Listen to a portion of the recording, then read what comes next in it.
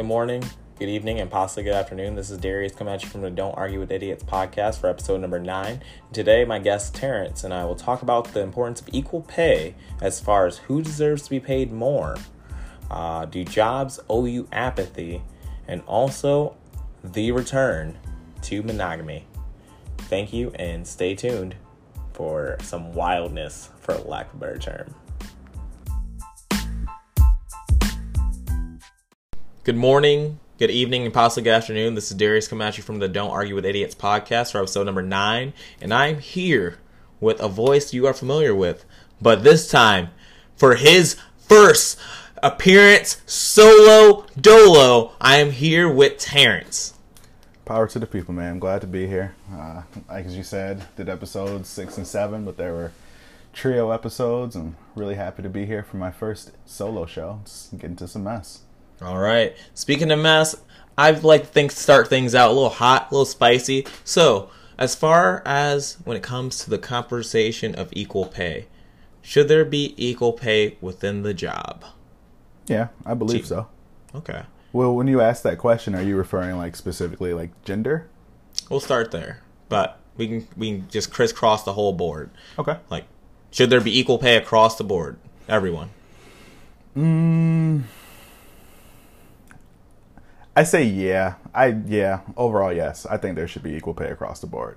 Now, there are variables that I feel that are with that, but overall, yeah. I feel if you're there to doing a job, then pay me for what I'm there to do, regardless of who I am or what I am. If I reach those qualifications that you're requesting, give me all my money. And then from there, it should be moved to like an experience pay scale.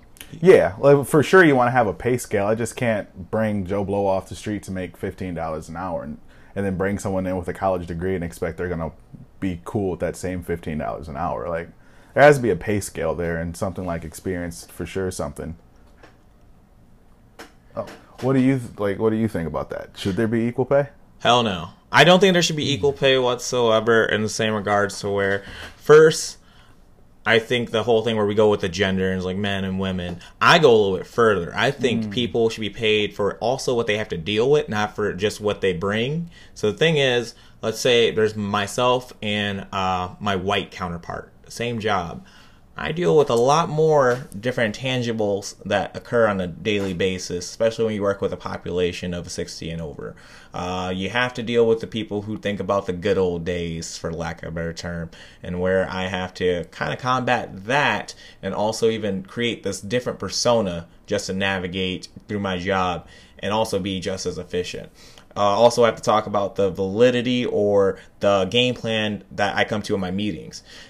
It sucks, but the white person, their counterpart, can also just say an idea, and then everyone will kind of think about it and go from there. I have to say that idea. I have to give the implications and vision I have for the next 3 years. I have to give the downfall, the pros and cons. I have to weigh a lot more variables before I'm actually able to present that idea. And I think that plays a very surface, like this is just on the table, like right now, level table, this is just starting out, we're sitting there. Now when it comes to, we're just talking about men at this point, male counterpart, white counterpart, when it comes to the black woman at that point, the black woman has to work the hardest, and I think deserves to be paid the most, as they are the most underappreciated and not really backed or supported by anyone, because we are getting in the point where we're always talking about we need to get our black males on track, especially in the time where it came for males being the main, like, you know, money provider. And so, like, the thought was, like, we need to fix the black males to fix everything else, and everything will slightly even on out eventually. But then we started to leave out the black female, and then they became underrepresented. What are some of your thoughts on what I just said there? I kind of spouted out and I got a little passionate there, to be honest. No, you did, but I really like where you took it. Like, if we're gonna go in that direction, then absolutely. Like, I feel when you're bringing in things like that, absolutely. Like, the black female, like, definitely is underappreciated, overworked, doesn't get nearly what they deserve in the workforce, and I guess even in life, you could say. In that category, yeah, absolutely. Things like that. I would even add on to that, with going back to the whole equal pay thing, yeah, you may hire me and say a white counterpart in to do the same job, but if I'm clearly outworking them every step of the way, I should be getting paid more than that person. I subscribe to something like that as well, like to where I feel, see, now you have me going back and forth, because now I don't feel in that sense where equal pay should be a thing. A lot of times when we talk about equal pay, we more just go with the title. You get the title, you should get this pay. Yeah. I think we should also examine the person a bit more. And that is one thing that a lot of jobs like to say, where they give you an idea of the pay, where they give you that range, but then they talk an account based on your experiences, like also based on who I am. So I had a good friend, shout out to Johnny, where he talked about in his interview something that I honestly never did before, where he talked about diversity within the job, and where it comes to asking about it, like, what are you doing? How are you trying to move forward? How are you trying to get a more diverse workforce? And in one instance, you had where it was just like, oh, the person said, he was honest, he said, it's all white guys, but we don't notice color. And I was like, the gentleman, and when Wade described it, sounded like he was just trying to rub it off with a joke. And I was like, no, there's nothing funny about that at all. And that's scary. I'm sorry. This can't be a ghost party and we all put on a bunch of pillowcases, all right? Yeah. But then there was another instance, and because this has been such a heightened topic in recent years, or let's go months. I don't want to go recent years. With everything swelling, it's been more of a thing where they had to pay attention to. In a different interview, there was I believe he said the president was there of the company, and he was there with a PowerPoint ready to actually explain what they want to do for diverse, as far as when it comes to diversity, and how they actually make those plans move forward. Because when you got a bunch of white people trying to thinking, how can we bring in some black people? That's not going to go over too well. You can't just use the good old chicken with a box over it, trick. You can't put it there and I grab it, the box falls over my head, thus you got me. It won't operate the same way. What do you think jobs can do nowadays to get to be more diverse? Well, to attract it. Yeah. So to go off of that, you're finna put me on a tangent here. So I like what you say about that, as far as like how the president brought in this whole PowerPoint and they're planning on doing this and that. First things first, who are you hiring in to execute this plan? Like before, the gentleman had just told him, oh, it's all white guys, but we don't notice color. So you mean to tell me you're trying to execute a diverse plan, like a plan for diversity, but you only have white guys like on this, we'll call it a committee, so to speak. That's not going to net any type of results, in my opinion. I think it all starts, if you want to do something like that, you need to bring in different people to that committee, and you need to have them running things. If you want to work your company towards hiring more black and brown people, well, maybe you should take the black and brown people that you already have and have them come up with ideas, if that's something they're willing to do. They should be the ones leading this charge, because that's their people. You can't expect a white man to know how to appease to a black person, a brown person, an Asian, something like that. You know what I mean? So that's kind of how I see that. Yeah. And I think the one thing I don't like, a response I would not like to hear would just be like, yeah, we don't really get that many applicants. I've had a friend where with her mother runs a restaurant, and they were just like, oh, we're so understaffed, and she's like, why do people not want to work? And then her daughter just so happened to come upon these applications. She's like, why are you not hiring anyone? There are some applications here, but also, that leaves the door open for X, Y, Z, because I don't know. I think the biggest thing is first impression. Why do we wear a suit to a meeting or an interview? Why do we dress the part? To make that first impression. So maybe that first impression could be negative, because I have seen people that, for lack of a better term, did not give a fuck when they came in for their interview for what they were wearing. And you could tell at that point, I'm like, all right, there's no point really continuing the interview. Now we're just doing, I'm going to hear you out, but not really going to plan to move forward. And I feel like that's really what happened. Like you said, like, why are there so many people that don't want to work? Well, what are your expectations for someone when you're looking at these applications? Because if you have that stack of applications, but you're struggling to find something to work, maybe you need to lower your standards a little bit. You know what I mean? Like, that whole idea of the first impression, yeah, it's a big thing. I like that you bring up the whole we always wear a suit to our interview because, you know, that's kind of the standard and all that. And I just chuckle at that because with my current job now, I can specifically remember stressing over what I was going to wear. And I said, nah, I'm just going to go in how I normally would. It's a nice collared shirt, some slacks on, whatever. They're going to take me for how I am. Because when I'm looking at someone for a first impression, looks don't necessarily, I don't want to say they don't matter, but it's not the end all be all. If you come in a suit or if you come in street clothes, I'm going to have an opinion either way. But how are you as a person? Let's have a conversation, you know what I mean? If you're really hitting those marks and I genuinely feel you're here for the job, you're not just trying to get money, those are the type of applicants I feel you should be looking for. People who are really trying to work. Not necessarily, oh, well, they showed up in street clothes, or I didn't like how they speak or how they answer these questions. Like, at the end of the day, what do you really need? Do they seem like a genuine person? Can they get the job done? Now, when it comes to that, I would say, based on what you're coming in for, I will have to take into account, because if you're wearing street clothes, and with street clothes, a collared shirt and slacks or khakis, those are still like, that's still very appropriate. I do. Now, if you're wearing just like you coming in, let's say, honestly, let's go traditional. What we always kind of talk about, the sagging pants. If you're wearing sagging pants, I'm sorry, I don't want to have a conversation. Agreed. It's almost the same way when I have people come in to meet family or my great grandma. If you're not dressed appropriately, please don't. Like, you don't walk in here, which I can't. You know, I don't want to see some cheeks.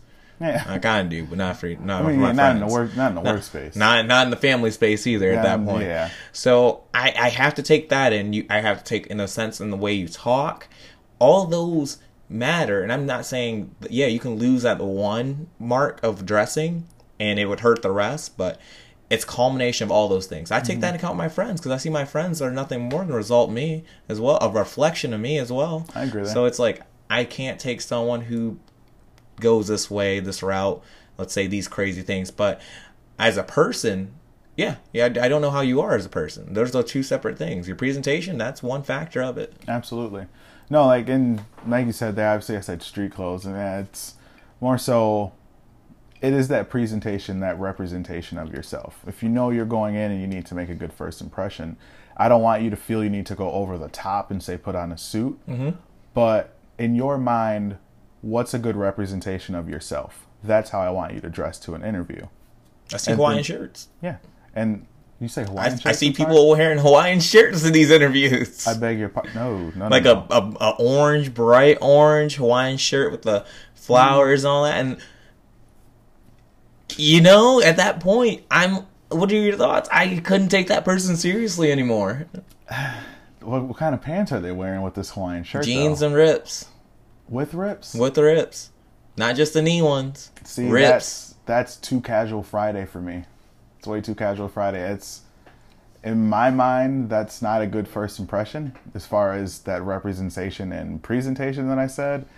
But, I mean, if that's how they feel, then, I mean, more power to you. It's probably going to be a mark on my list. Yeah. But, again, I told you to come in what made you feel presentable, so I really can't, I guess I can't necessarily knock said person if that's how they dressed, but I mean, it's really not, I don't know, I guess ideal in my mind. It just really depends on the person. Yeah.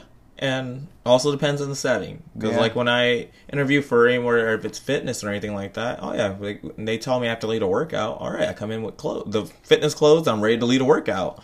It's not the time where I would come with the suit. It all just depends on the setting and what's going on.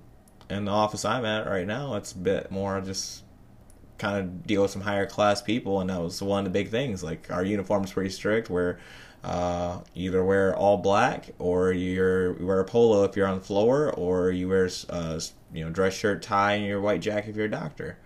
So it's always kind of been based on what you're doing. Now, speaking of work or working in a workplace, do you feel in the end, do jobs owe you apathy?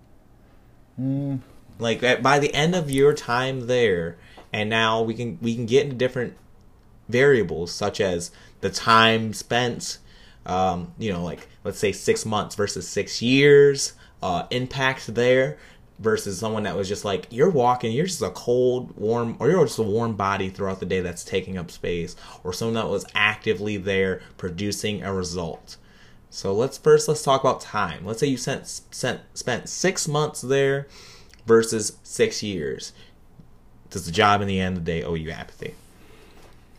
In that case, it's kind of a yes or no for me. So 6 months, no. It wasn't there long enough to make an impact. In something like 6 years, if I gave you 6 years of my time, I was a hard worker. Me personally, would I expect some kind of apathy? Absolutely. Especially if I know I busted my ass during that 6 years. Do I expect it? Not necessarily. Because at the same time, I gave you 6 years and you're going to replace me in 7 to 10 business days. So I feel that, yes, they should owe you apathy, but I don't think you're going to get it necessarily. Like, how do you feel about that going on the same, like, 6 months to 6 year topic? When it comes to 6 months, no, I spent a very fraction of time, especially the other factor of, like, thinking it's like a small business. Yeah, you're going to be much more viewed versus, like, a larger corporation, let's say as a Spectrum or something like that. Mm-hmm. Yeah, no. But yeah, no, 6 months. I don't think I'm a dot on the map of a large history of this company, and I don't think if you have heard in previous episodes, that is Onyx being fed. That is his feeder going off. Gets me every time. It does every time when I record a podcast somehow. But 6 months, I don't expect much. Okay, and I can say in past I've gotten quite a big welcome. I've, card, thank you, gift card inside when I did my internships that were just like a quarter, like 3 months, 3 or 4 months. Mm-hmm. I don't expect it. Not at all. 6 years. I put in blood, I put in sweat, I put in tears into a job like that. It would suck, especially in a small business, not to be like given that treatment and like actual respect when leaving. And it would suck, but in the end of the day, hey man, it's work. It's profession. And this is only coming from management. People I work with for a mere 10 weeks give me all the love and everything and praise in the world for changing the rest of their life. So it depends what we're talking about. From the people I work with, mm-hmm. I of course I expect nothing but love and wish me the best. Management, I hope for it. Should I expect it like you said? No. Yeah, I agree there. When it comes to people, like, just like any job, everyone's going to have people that they befriend, and even after they leave, they're probably still good friends with them afterwards. As far as that goes, yeah, I would smacking cheeks. Yeah, or smacking cheeks, of course. I would expect apathy in that case, as far as like from friends and just like coworkers, people that I'm truly working with every day. Obviously, with management, depending on your job, maybe you don't even see them. Some jobs maybe you do, but the people that you work with daily, yeah, especially knowing the kind of person that I am, where I don't necessarily go into a job to make friends, but it's dope if I make friends along the way. Like, I'm not going to be an asshole to people. Like, I like to consider myself a friendly person. In that case, yeah, I do, especially the ones that I'm cool with. I expect a little bit of apathy in that sense. Now, do we feel, let's add different situations. Mm-hmm. Let's say the job was stressing me so much in my first 6 months where I felt overwhelmed, and I realized I no longer have the capacity to do this job anymore, mm-hmm. and I'm leaving. Should the job... should I expect and have this idea that this job owes me? Like, when I put in my 2 weeks notice, that they need to say something to me, or like there's an issue here? Well, I mean, I believe no, you probably won't get that apathy. Same thing if, again, thinking, I always try to use myself as the example. If I've been somewhere for 6 months and I didn't like it, it wasn't good for me, then honestly I'm just trying to get out of there.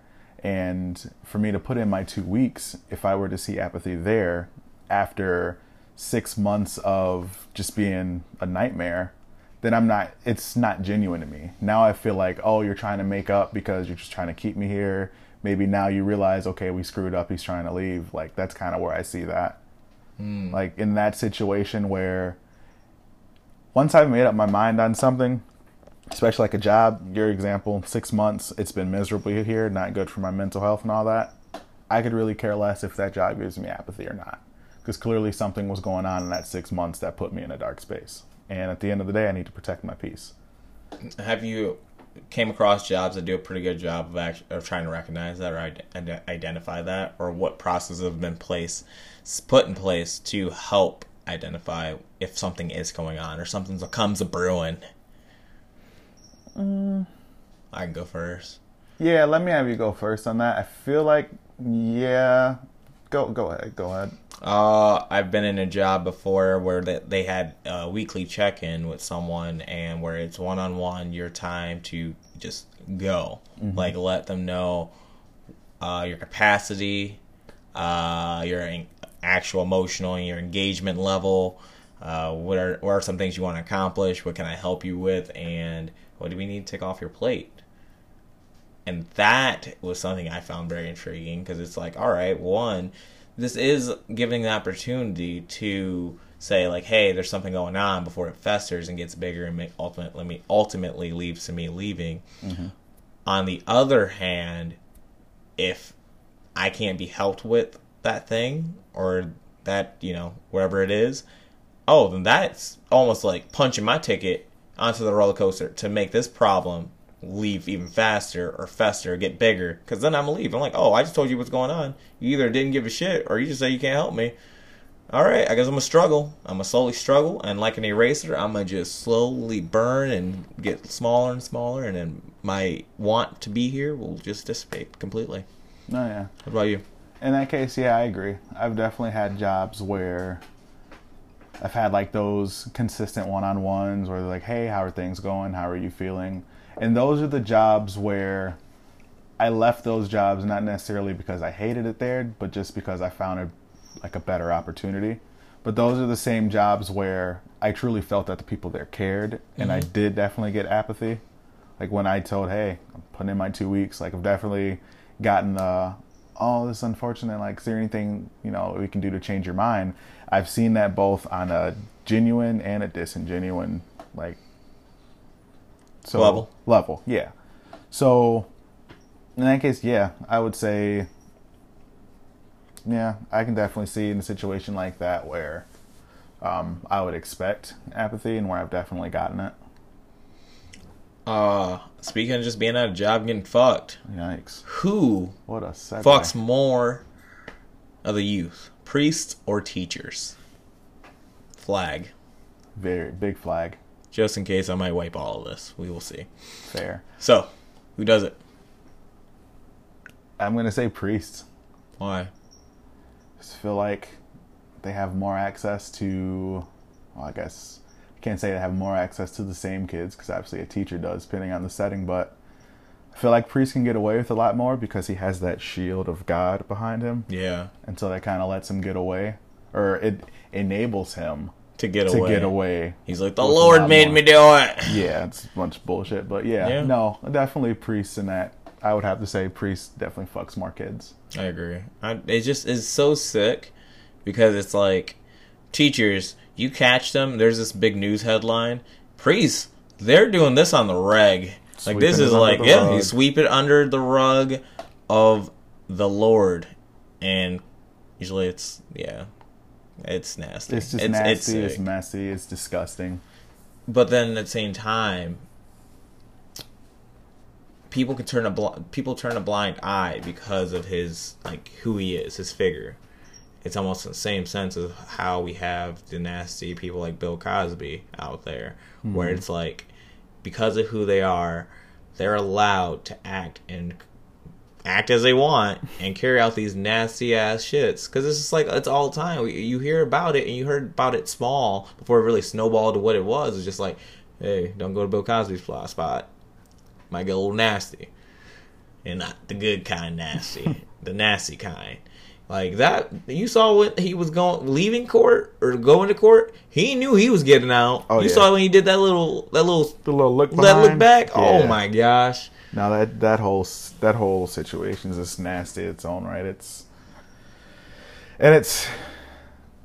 It's hard for me because I can't really say. Obviously, it's not my generation that really had that connection to Bill Cosby. Like, I maybe watched a handful of the Cosby Show growing up just because it was always on, whether family members are playing or something. So for me, like, I hear about, oh, he was this American icon and this and that, but at the end of the day, he raped women. Yeah. Allegedly, if you wanted to. Nah, that nigga did it. No, I believe he did it. That nigga did it. Of course, you have the naysayers, so yeah, but I just feel at the end of the day, you raped women, so regardless of this image that you gave yourself, fuck off. Get out of here. I don't really care. Disgusting. It's just nasty. Disgusting. That's part of society right now that I really just hope that we can kind of just use some type of resource to get him back. I mean, my biggest thing, he has enough money where he can disappear and isolate himself completely. Well, on the other side, where I'm just hoping, like, hey, he comes out and, like, maybe there's something else. I wish there was something else that happened. Don't put the negative energy into the air. But, man, I hate seeing someone like that get away. Absolutely. It's like, come on. We know OJ did it. Oh, for sure. It's like, okay, we know Bill did it, and R. Kelly, that nigga, nasty. Yeah. Chocolate Factory, though. Okay, so. that. A little thing here I like to talk about. Mm-hmm. It's about the thought of makeup. Makeup has always been seen as this enhancer that women use that, you know, it's like, oh, I put on my face, and now I just jump from X rating. I wouldn't rate women because that's not what we do. We respect women here at the Don't Argue with Idiots podcast. But some gentlemen, the nasty kind, they would say, oh, when she was without makeup, she's like a 6, and now she is a 9 when she added makeup. All right, I guess that's what the guys say. I don't know. I'm not in part of those talks. Yeah, I don't know nothing about that, sir. Right? But when it comes to guys, we have our own equivalent to that, and that would be our facial hair. When we have facial hair, something that you and myself both don't really have. Nope. When you have it, it makes you a better looking person. So, I'm looking at some hair growth things. But, anywho, is that our, makeup? The beard? The facial hair?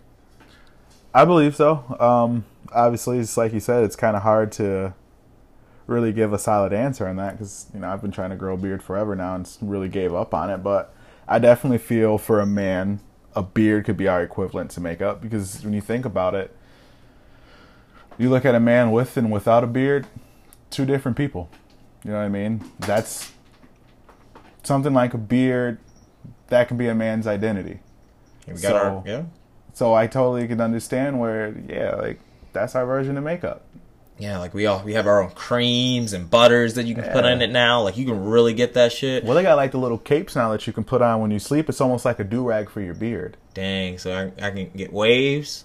Oh, yeah. Well, I don't know about waves, but it keeps it nice and fresh looking. It don't look like, got a bunch of like dead hair. I don't really know the words that I'm trying to use here. It just keeps it nice and fresh and moisturized, just like how you would do with your hair. Once again, people, we do not have facial hair. We're raw dogging with our face. Yeah, I just aspire to have it one day. I don't really think it's gonna happen. Same. And looking at some different hair growth. A little too late in the game for it. Yeah. Tired.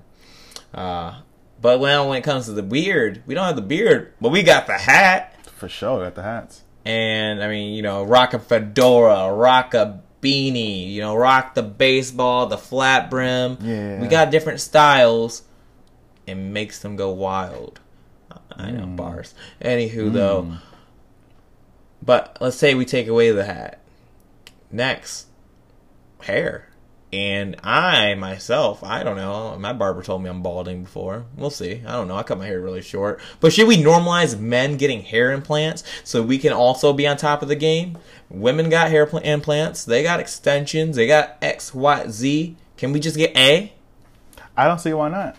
I believe so. Absolutely. 100%. Like, thankfully, obviously growing out my hair now, things are still looking good for me. But listen. In 20 years or so, if I start balding, things ain't looking right. Don't be surprised if you see me pull up, with that hair implant. I'm 100% with it, and you can't tell me otherwise. I'm gonna get that fresh LeBron. I don't know. LeBron hairline ain't never been that great. I don't know if you want. Yeah, but it's been worse.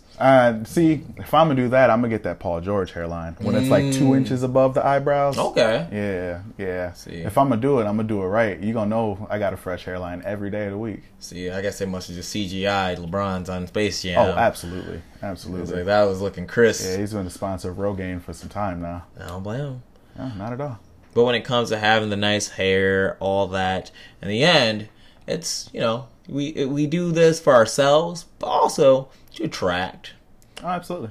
And when it comes to attractiveness, you get into relationships and you start to see people. But the big thing I want to talk about is monogamy and getting into that game and being a part of being in monogamous relationships or monogamous, just meeting people and just being one-on-one, find that devotion all back again. You think you got it in you? Absolutely, I got it in me. All For right. sure.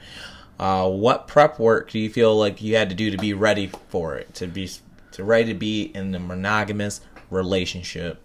Honestly, a lot of it, how do I say it? You really just have to know you as a person. Like, okay, let me use me as an example. Okay. I know my strengths. I know my weaknesses. I'm not going to sit here and just turn this into therapy session and just go through everything. But you need to know who you are as a person. You need to know what things, like I said, your strengths, your weaknesses, what things you're willing to compromise on, what things you're not willing to compromise on. You need to be able to know in your mind that you are who you are. Like, you're still not trying to, let's say, find yourself. Because me now, looking for a partner, I need to make sure I'm good to go because I'm looking long term. No one, I think at the end of the day, it really just comes down to me being genuine. I'm not trying to waste somebody's time here, So that being said, yeah, you need to understand it's a partnership, not a dictatorship.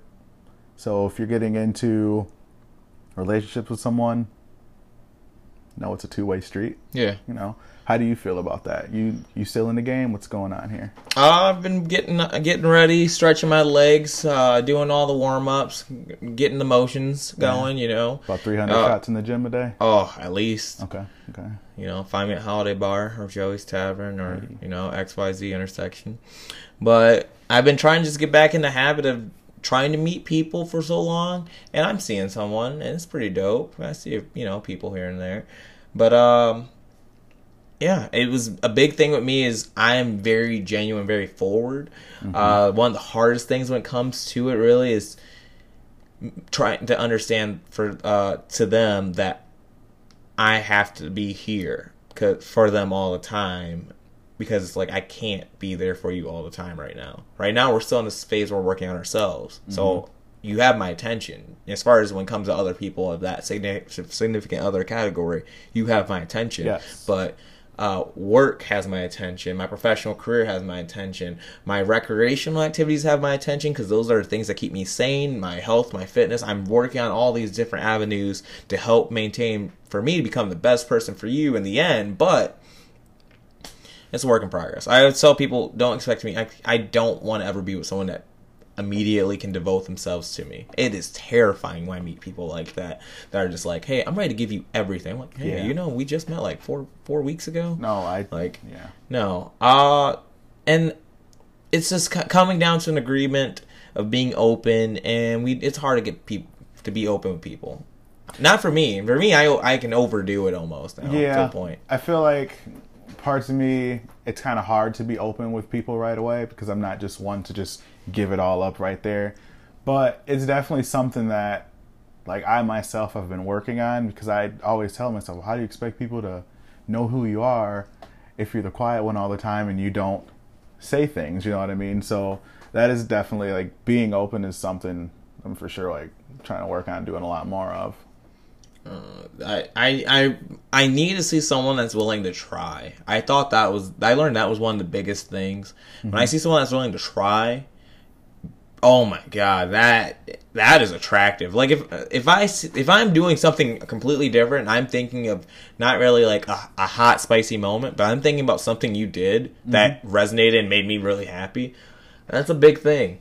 I meet so many different people, and for them to really last in my head from any type of sense, where if it's platonic friendship or like romantic, I'm not saying you got to be the best, but it takes a bit to leave a mark.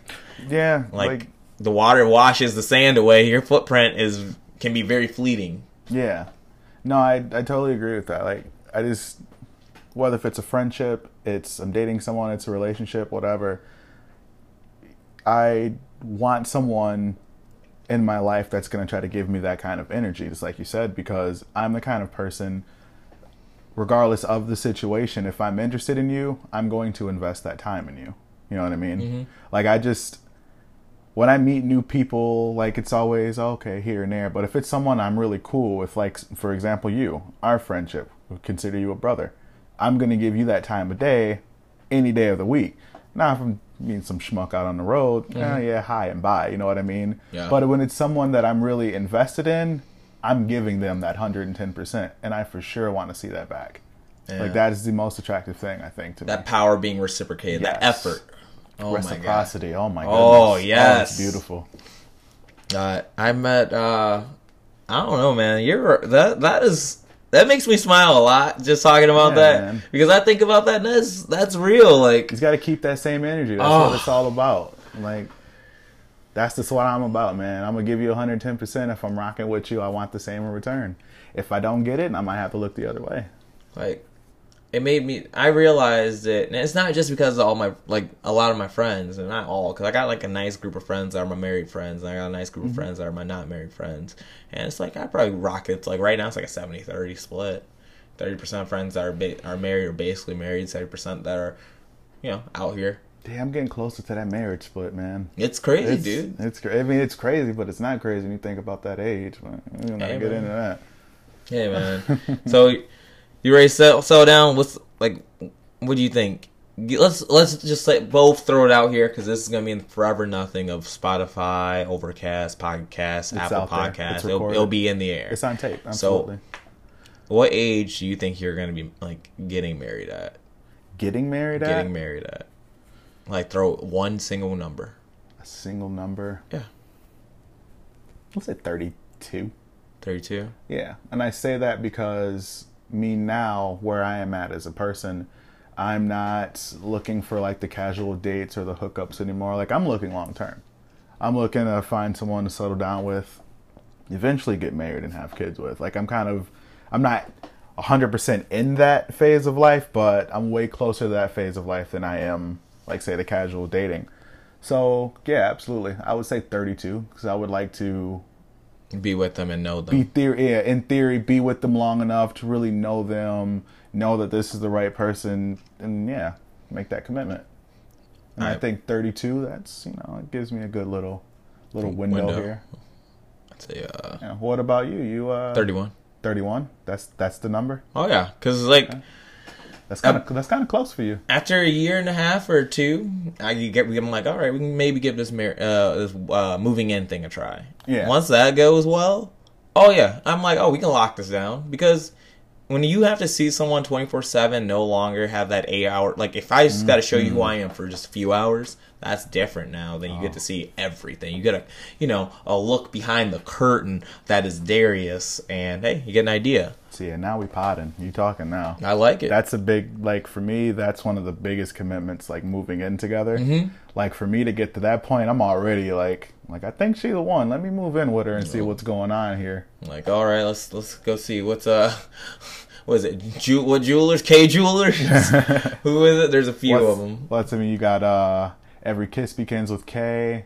You got somebody got it? Yeah, that's K Jewelers. I thought. Okay. Yeah, okay, you got I hear these all the time on the radio. What's the other one? He went to Jared's. I don't know. There you go. I don't know who Jared is. Everybody goes there apparently. Yeah, I've never known of anyone to go there, but Jared's out here to lock people down. All right. Do they? All right. Respect to Jared then. Yeah, I know a few niggas that lock people down, but it's usually he's nutting them. But that's a little different. I mean, that's a different kind of lockdown. Speaking about people though that we nutting, you talk about weddings, and when you get that invite and you see that +1. Tell me about the power behind it. Like, how do you figure out who are the prospects for you to be your +1 going to a wedding? Depends on the kind of wedding, first and foremost. All right. If it's, we'll say, like a coworker's wedding, I'm just looking for something, just nice little casual date. Might lead to more later that night. Now, if we're talking like good friend / family, that's when it's someone that ideally someone who I'd be more interested in, Because in that case, like, I'm seeing that +1 at the wedding is kind of like a test. All right, how is said person, like, how do they interact with, like, my closest family, my closest friends, you know? Because obviously that matters. Like, in a relationship, how your significant other is around your family and friends, that matters. Like, we're not going to sugarcoat it. It is what it is. So thinking about like a +1 in a wedding, if it's family friend, someone close to me, that prospect got to be someone that I'm considering looking like more of the long term. It just can't be just someone I can just bring and just beat at the end of the night. Yeah. Like, I can't bring them type of folks around grandma, you know. What about you? Like, what these prospects out here looking like for you for a +1? What's the range there? When it comes to a friend wedding, oh man, I'm bringing someone in I can just beat real quick. All right, Gotcha. I'm about to come through. All right, we're nearby. Let's say the wedding's in Spring Lake. I don't know. Let's just throw that one, I guess. We're gonna go through, get a hotel, meet some people, have some fun drinks, talk, dance, boogie, go back. The cuffs are coming on. It is game time. You already. I'm in there for it with a purpose. All right. Absolutely. A lion tatted on the heart. Call me McGregor. I don't know. Maybe I won't break a leg. Who knows? Please don't. Anywho, Right. right? It's painful. It does suck. But if it's an actual family wedding, that in that close friend range, that's actually when it's a test. Like, I got to see how you are gonna like with everyone there in a big setting, dressy setting. And in the past, I mean, I've had people that passed the test. I've had people that failed that test. Same. Before that, just meeting them in general, like, is a big thing. So let's say you go to grandma's house, like I talked about, that's a pretty big thing. If it's just my grandma, my great grandma, you're set. You should be fine. It's normal questions. You're gold. If it's side family, like, our aunts, the shady kind, the kind that just come in, say some things, interview you. Oh yeah, that's like a panel interview. I'm a give you a heads up, like, hey, you sure, yeah, you have to prep. Like, I'm not just being like, oh yeah, would you like being my +1 to this wedding, and then just let you go into there blind? Like, that's just sabotage in its own right. Like, oh yeah, I would for sure. It's one of those things where you ask that timeless question: well, who all gonna be there? Yep. Like, okay, let me see. Okay, this person's there. This person's there. Let me go ahead and prep her for this. You gonna see these people? They're gonna ask you these questions. Just do your best. I'm not gonna judge you. I'll clean up the mess afterwards if they feel otherwise. Like, stuff like that. Like, you for sure. We all got those family members, and I think you said it as your aunties. It's the same for me. I have a specific aunt where it's kind of become the point in my life where whoever I bring home, if they can pass that test, you get in the ring after that. Fair enough. Like, I have, yeah. That's a statement that comes with it. Like, I think if it's a wedding that is a bit of a drive, let's say it's 2 hours, 2 or 3 hours. All right, one, we got to be in the car with each other for that prolonged period of time. It's got to be someone I actually like, or have, some actual idea or goals with, in mind. I'm like, hey, let's see how we handle this drive together. A prolonged period of time in a car together. We're going somewhere. We have to get dressed. Got to see your ability to get dressed on time. And we're going to go see some friends and see how it goes, our family. Then we go back. Of course, we're going to get a little nasty. I'm a fan of that. Well, absolutely. You got to be a little nasty. Oh, yeah. Just a little bit. Oh, come on now. Titty Nothing and overbearing. Oh, yeah. That's the standard. No, and it's going to be a vibe. It's going to be a strong vibe, and we'll see where we go from there. Yeah, it kind of goes back to what I said. It's all situational. Like you said, a wedding where you're going out of town, you got to do some driving. I'm not just bringing someone to beat, because I got to interact with you, you know what I mean? Yep. Versus, no cheap plugs here. I'm in a wedding come this October, but it's here in Grand Rapids. So that's more of a situation. It's actually a little bit of a tricky situation for me because it's a best friend's wedding and I'm the best man in that wedding. So it's getting into that family friends versus just a casual friend where it's like, I don't want to necessarily just bring someone that I can beat because these are my people, I'm bringing them around. But at the same time, it's just Grand Rapids. So, I mean, do I just find somebody real quick? You bring somebody in those type of weddings, that the difficult parts of that is the fact that they're going to have to sit there. Yes. You won't be able to be next to them. So then they got to make sure you got someone that's very sociable and able to just, actually be themselves. Yeah, so that's been a tricky one with me because, again, I like to consider myself a considerate guy. Like, I'm not just going to put you in this situation where you're sitting at this wedding alone, not knowing anybody. You know what I mean? And then me being in the Flashback. wedding, me being in the wedding, I'm not going to be there with you afterwards. So it's like, all right, go survive there, buddy. Like, I'm not doing that to somebody. That's Have you been in that situation? Like either as the plus one or the one who invited? I was in a wedding a few years ago, and the thing with that one, the person was at the time it was fine, thankfully, because she knows I did slowly integrate them into my friend group, which I'm really big on. Like if you're gonna be with me, you got to be cool with my friends. So, for sure. So that worked out, or she was able to be with them and come in with them. So I make sure she was fine, and it worked out well. But no, my biggest worry was they're not very sociable, and it's tough. And we made it through. All right, great person. Shout out to you, whoever you are. But we're gonna take a bathroom break and be right on back in just a bit. And welcome back to the Don't Argue with Idiots podcast, episode number 9. And now we're just going to dive a little bit talking about cheating and cheaters. So I had a conversation with a friend last week, and she felt strongly that, a person who cheats, she was very surprised that, she had some intercourse with that gentleman before in the past, and now he's married and whatnot, and has kid and great, beautiful wife, and she's just like, yeah, and he still wants to, do it, all the time. And I was like, yeah, because he cheats. Yeah, and that's what now he's do. Yeah, right. It's like runners run. Yeah, shooters shoot. Fishermen fish. Rustlers rustle. I don't. You yeah. No. And I just to kind of explain. I use different analogies when I have this conversation. I'm saying, let's say he has this great wife, and let's say that's a $50 bill. That's the representation. And I said, let's say he's walking around and he sees a dollar bill on the ground. You're gonna pick up that dollar bill, right? Absolutely. So $1 bill. Exactly. So why would I just stop? So I try to explain to him, in his mindset, even though he is married, that doesn't mean anything. Mm-hmm. Yes, I just gained $50. I'm going to grab the other dollars. Now, do you think cheaters change with marriage? No, I don't. I feel cheaters cheat. If you're truly committed to the marriage, in that case, then it would have changed right beforehand. But I mean, if he was cheating beforehand and he was getting away with it, he feels enabled. Getting married isn't going to change anything. He didn't get caught before. What makes him think he's going to get caught now? It's a learned behavior at that. And you have to beat it out of him.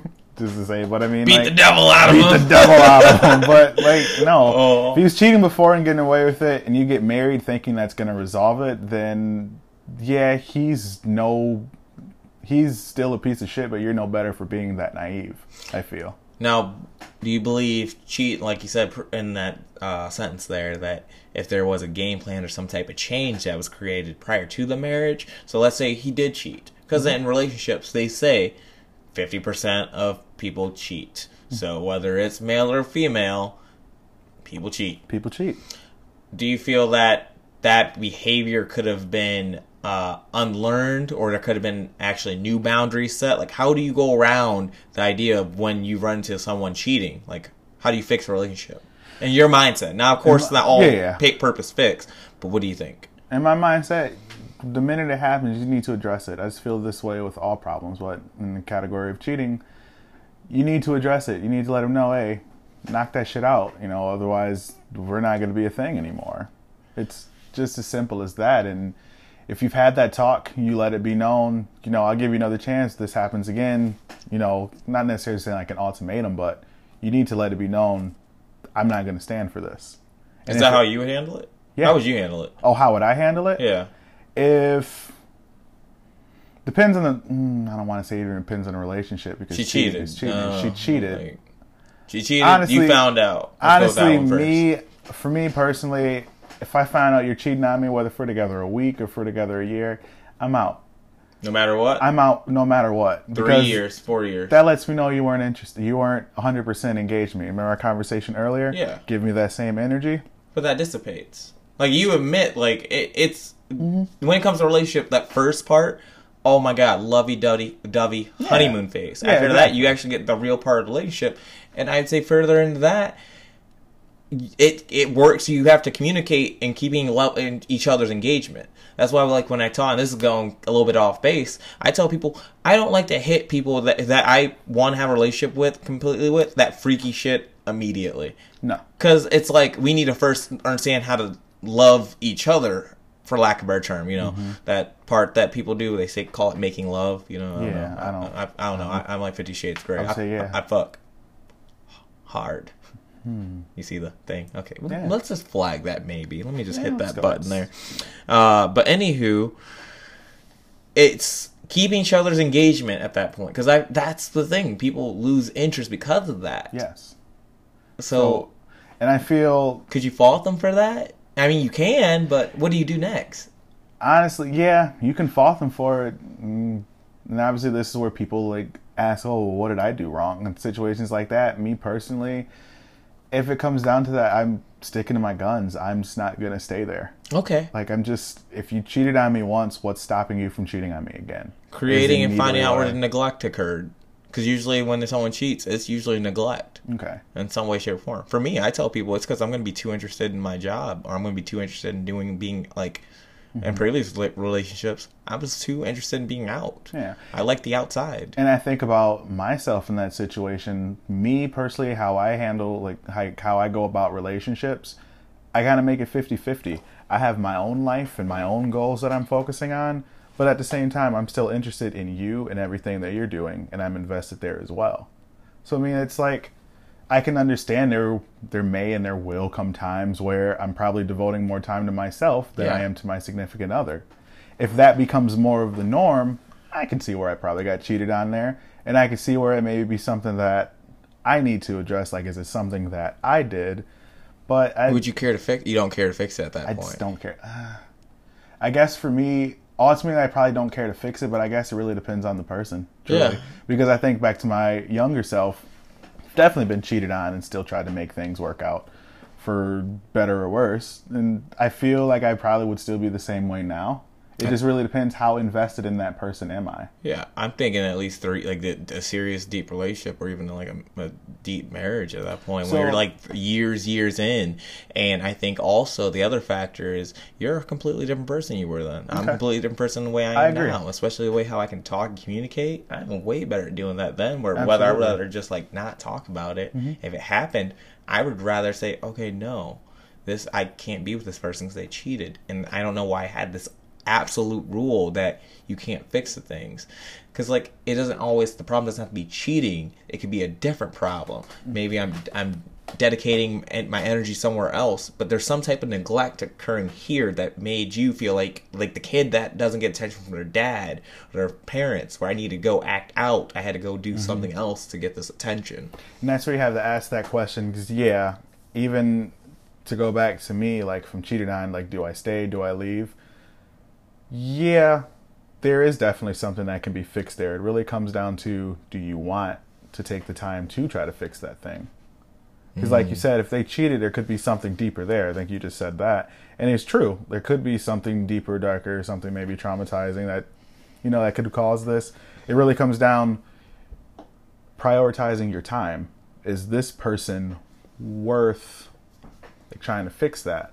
Like, taking them back, giving them a second chance, seeing what caused this, trying to find the resolution to it. It's sort of go back to your thought of time in that. If it's someone, say it's been 3 months, I don't really care. But if it's someone 3 years or someone I've been married to, then in that case, I'm going to want to be like, yo, how did this happen? What caused this? If I've been that committed to that person, then I don't want to just uproot and just drop it right then and there in a moment's notice. Okay. Not something someone I've been committed to. Okay. No. No. It's all about timing, really. And now when it comes to that, a lot of times, sometimes people might find, and that would usually come in the earlier phases, like we kind of talked about, where someone might feel like maybe they have too much energy to be with one person. What do you think of people like that, and what are your thoughts behind of it? When someone feels like, I can't, it's hard for them to be that one person. I feel like it can be more of like kind of like a lifestyle thing. Maybe like some people, unfortunately, they get into relationships because they find someone. Yeah, I see this as unfortunate. What I'm going to say, some people get into relationships and everything is fun and everything is fine, but over time, some people just treat others like toys. Like when it's not fun anymore, they're looking for something else. And at that point, like I can see where it's maybe too much energy for one person. Me personally, I find it shitty because it's like, oh, you're wasting that person's time. But yeah, I can definitely see where it's like someone could have too much energy for someone. That leads me to ask a question to you though.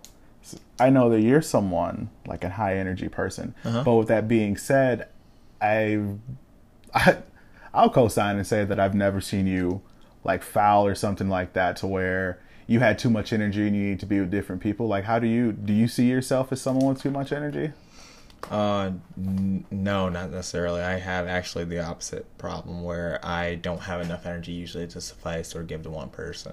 Between the professional life and then also my outdoor recreational life where I kind of have to maintain my happiness and my sanity at the point. Of course, that person, whoever I'm with, they are my peace. But I also got to take into account I need my own peace, just myself. And I do believe in the sense of where I do go out and I am alone. I go out to be alone. I go out to be in the crowds alone, meaning I don't interact with other people within the group. I just like to be around the noise, and that kind of helps. It doesn't exhaust my social meter, but it's almost a type of relaxation. Hence the raves, hence all that. I never found myself where it's hard for me to actually keep my attention. And it's like to just one person, honestly. Not just to keep it to one person, but to give the attention to that one person fully. It depends what they require. So like what we talked about a moment ago, when he said it's unfortunate, I think is when you get people like this, you kind of have to take into account to where you got to understand what they want and what they need. So there are people, it is selfish, I think, to think one person can suffice all of my needs. Hence, that's why we have friendships with other people. But what if it's sexual? I don't want to drive someone into an uncomfortable realm, and maybe we hit all and check all the boxes that aren't sexual exactly, and you're my great person, but that is still a box that needs to be checked. I know other couples like this where senses they want to first establish their relationship and grow it to even a marriage before they start. They said like give it 4 or 5 years, then we're ready to experiment with other people. Okay. And so I just don't think we can ask one person to satiate all my needs. Okay. But that needs to be addressed, and that's a conversation that needs to be had. And at the same time, I can't say when. It could happen because you didn't know you needed it yet, because you're still learning about yourself, which we do in all our relationships. Yeah. I guess to which I would ask, if you know that not one person is going to satisfy your needs, all of your needs, then don't only be with one person. Or why are you investing in just one person? I guess would be my question. At that point, I got to talk to see if that arrangement is fine with them. Because if I got somebody that can fulfill me 95%, I got to tell them about the other 5%. Okay. And we're not going to run into that problem because I have to have that conversation if I'm already aware of it. When do you have that conversation? When you have that conversation, when you decide you want to have when you want to decide you want to have an actual relationship with that person.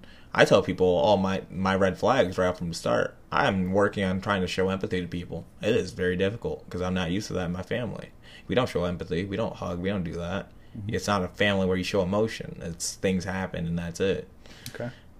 So there's expectation. That's a conversation I have with people usually initially. And it goes back to me, that thing we talked about previously, where it's like I share my thoughts fast, immediately, all the time. I gave you the book. Do you want to open it? Your call. Yeah. You can always open it. It's there. No, I agree with that. I respect that answer. Yeah. But more importantly now. Oh, boy. How do you support Black business? Black businesses? Oh, yeah. How do I support them? How do you support it? All day, every day with my heart, Darius. Yeah? Nah. I mean, yes, but... Nah. No, how do I support Black businesses? Honestly, it's just, I try to keep it really simplistic. If I have a certain want or need, and I know I gotta go online for this said want or need, I try to find a Black business that might have the same product for me. For example, no cheap plugs here. the pandemic really messed with like my face as far as skincare and acne and all. And I knew it was time to find a new skincare routine. So, doing my Googles, if that's a word. The Googles. I stumbled across the company. I won't say their name for the fact of just not, throwing cheap plugs on here, but it's a skincare product it's created by a black man, designed for other black men and just people with melanin in their skin in general. But just something, I saw that right off the bat. And even though I was still in like the trial phase of things, because I found this black owned business for something that I need, I'm not even going to think twice. I invest my money in them, and so far I've been enjoying it. But that's just kind of how I go about it. Like if I see a black business somewhere and it's something that I want, I'm just going to go there and just support them, like regardless of the situation. You can throw their name in there. Yeah. It's like we just supported Google. We talked about the bars. We so talked about right. We supported the so white right. man in all these different ways. You are so right. We can support the black business as well. You are so right. The name of the company is Ceylon, Ceylon. Perfect. Yes, I genuinely enjoy them. I've been using the product for about, let's say, a month and a half, and even though the viewers can't, see my face, I like to believe it's been doing wonders for what was once a very beat up face. It is doing wonders, people. I am telling you live from the Cherry Street house. I appreciate that. Oh, anytime. Yeah. What about you? How do you go about supporting black businesses? Well, I take it very seriously first. Okay. First of all, it's something I dedicate to a monthly fund, actually. Ooh. I set aside a fund where I will go onto OnlyFans, actually. Hey. And I will support black creators, and I will support them through their content. It's something where you need to focus on empowering other people so they can take the step to go forward. Empower. Yeah. Can't say that was the answer I was looking for, but I respect that. I'm here to empower other people so they can go forward and empower others as well. Absolutely. It's something that continues and something that may spread.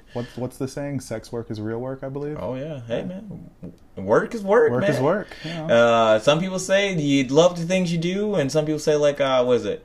If you do what you love, you never work a day in your life. That is some bullshit. That is bullshit. That is bullshit to the fullest. Because even when you do it to a point, it's going to become work. Because you have to do it. Yeah. You have to do it to create the sustainability, and it's so dumb. But speaking of something that is also kind of ridiculous that we're running into in this issue in this day and age right now is hey, let's stick around with black business. Yeah, let's stay on this topic. Is it so frustrating that people kind of just always kind of go for the discounts all the time? Like they want the hookups when it comes to black business. That's the biggest thing I see the most of the time. Yes, and as someone who, have lots of family and friends who have their own black-owned businesses, and someone who obviously supports, I find that to be a crock of shit. Because if you really are about supporting them, the prices don't matter. I understand everyone. Correct. I understand everyone has a budget. Sometimes it may be out of your budget. I get that. If that's the case, I would just rather you just not support than to try to go for that discount. Because what a lot of people don't understand, when you're starting up companies like this, you don't have the money to necessarily get the supply and then give it at a decent price like that. There's a reason those prices are like that, people. Like, you got to start somewhere. You got to crawl before you can walk, Like, I find it tasteless, especially because I see it a lot in our community where it's black folks trying to ask these black-owned businesses for the discount. And I just had this argument with my mother last night. And if you're going to get to that point, don't do it. It's just tacky. Everyone's trying to make a living here. If I give you this discount, then I got to give everybody this discount. It's just no, ultimately. It's real. It's just like a lot of times people want to support, but not really support. But things you can support in different ways. You can support a black business would just be sharing their posts online or through whatever medium you have available. Just verbally even expressing it, and just kind of expressing. And the biggest thing when it comes to that product is just it's not widely known before the fact that how they review it. If you go on and leave a review, yeah, that's great. Because you see something that works that's 5 stars all the time or 4.8 stars, you're going to be interested. You're curious. It doesn't cost a dime to support, but also you shouldn't ask for these discounts, these breaks, because the first 3 years of running a business is you don't make a profit. Yeah. The absolute worst. You're trying to just build ground. But see, and this is where I try not to get like super aggressive on arguing about that, because I understand some people just don't know what goes on in the background. Like me, I'm fortunate enough, I know how that goes because, again, I have friends who have created businesses. Like when I was in school, I kind of have a business minor myself. I kind of know how these things work to an extent. Like I understand where people wouldn't understand the inconvenience or the hassle that comes with asking for that discount and then in turn getting upset about it. Like, I guess it's if you know, kind of. Honestly, what do you feel like? When you see or hear people trying to get those discounts, like, what's your initial thought on that? Like, do you like kind of turn your face to it? Like, are you that person that's looking bastard. That's just being selfish. You just want to. You want something for free. You want something at a discounted rate because you think it's like when we go to a restaurant and let's say someone's serving someone else we know is doing it. Oh, we know they're about to hook us up. Let's say we go to Cello's. We know somebody there. Said name. Oh, they about to hook us up. And they hook us up randomly. Oh, they pay for a meal? Oh, they got a drink? Oh, yeah. They look out. And so that same expectation of looking out, they expect to be, especially when you have business. Ooh, you run this joint? Oh, that means I should get this. It don't work that way. It's nasty. Very nasty. It's never free. And that's the thing. When someone gets you drinks, remember that person's paying for that drink. Yeah. Just because that bartender that you happen to be so cool with is giving you this drink on the house doesn't mean that drink's on the house. Them pennies are still coming out of someone's pocket. Correct. Someone else is having to pay for it. Yeah. Ugh, it's nasty. That's when you compensate and you leave said person a nice tip for their services. Nice, sizable tip. Nice. Tipping 20%, and people get hyped about that. I swear, tipping 20% is just still like, yeah, thank you.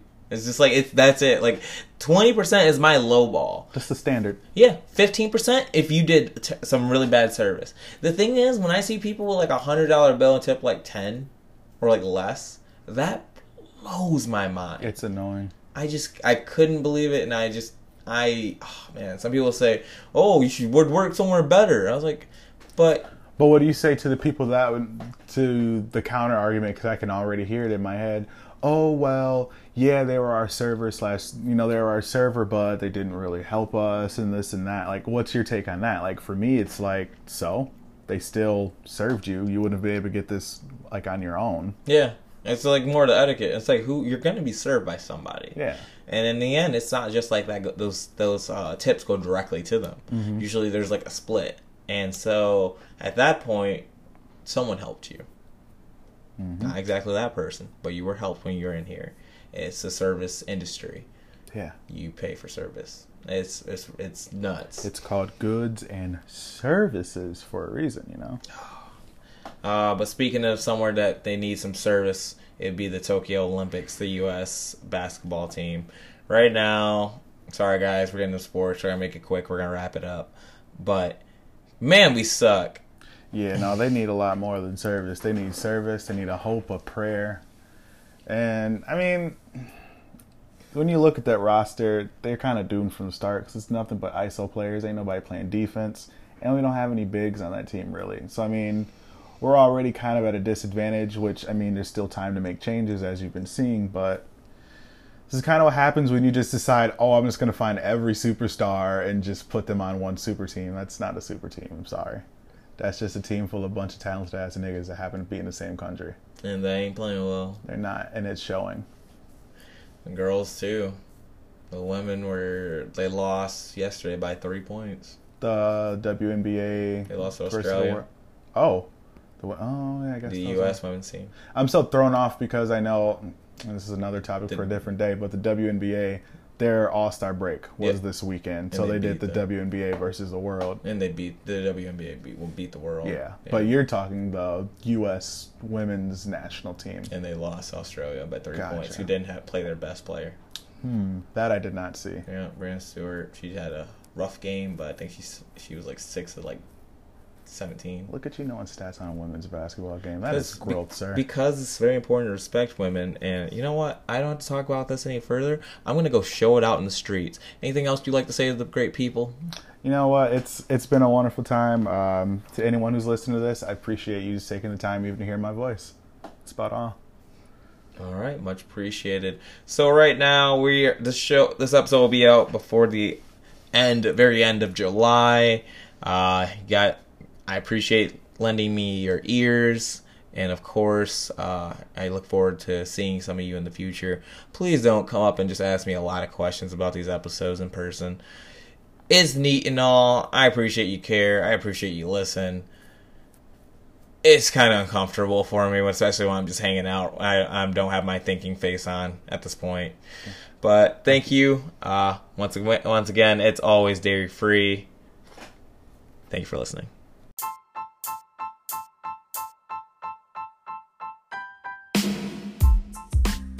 Thank you for lending me your ears for episode 9. 9 down, 1 final episode to go. I don't know how I can surprise you, but I'm sure I will think of something. And hey, stay tuned because it is always dairy free.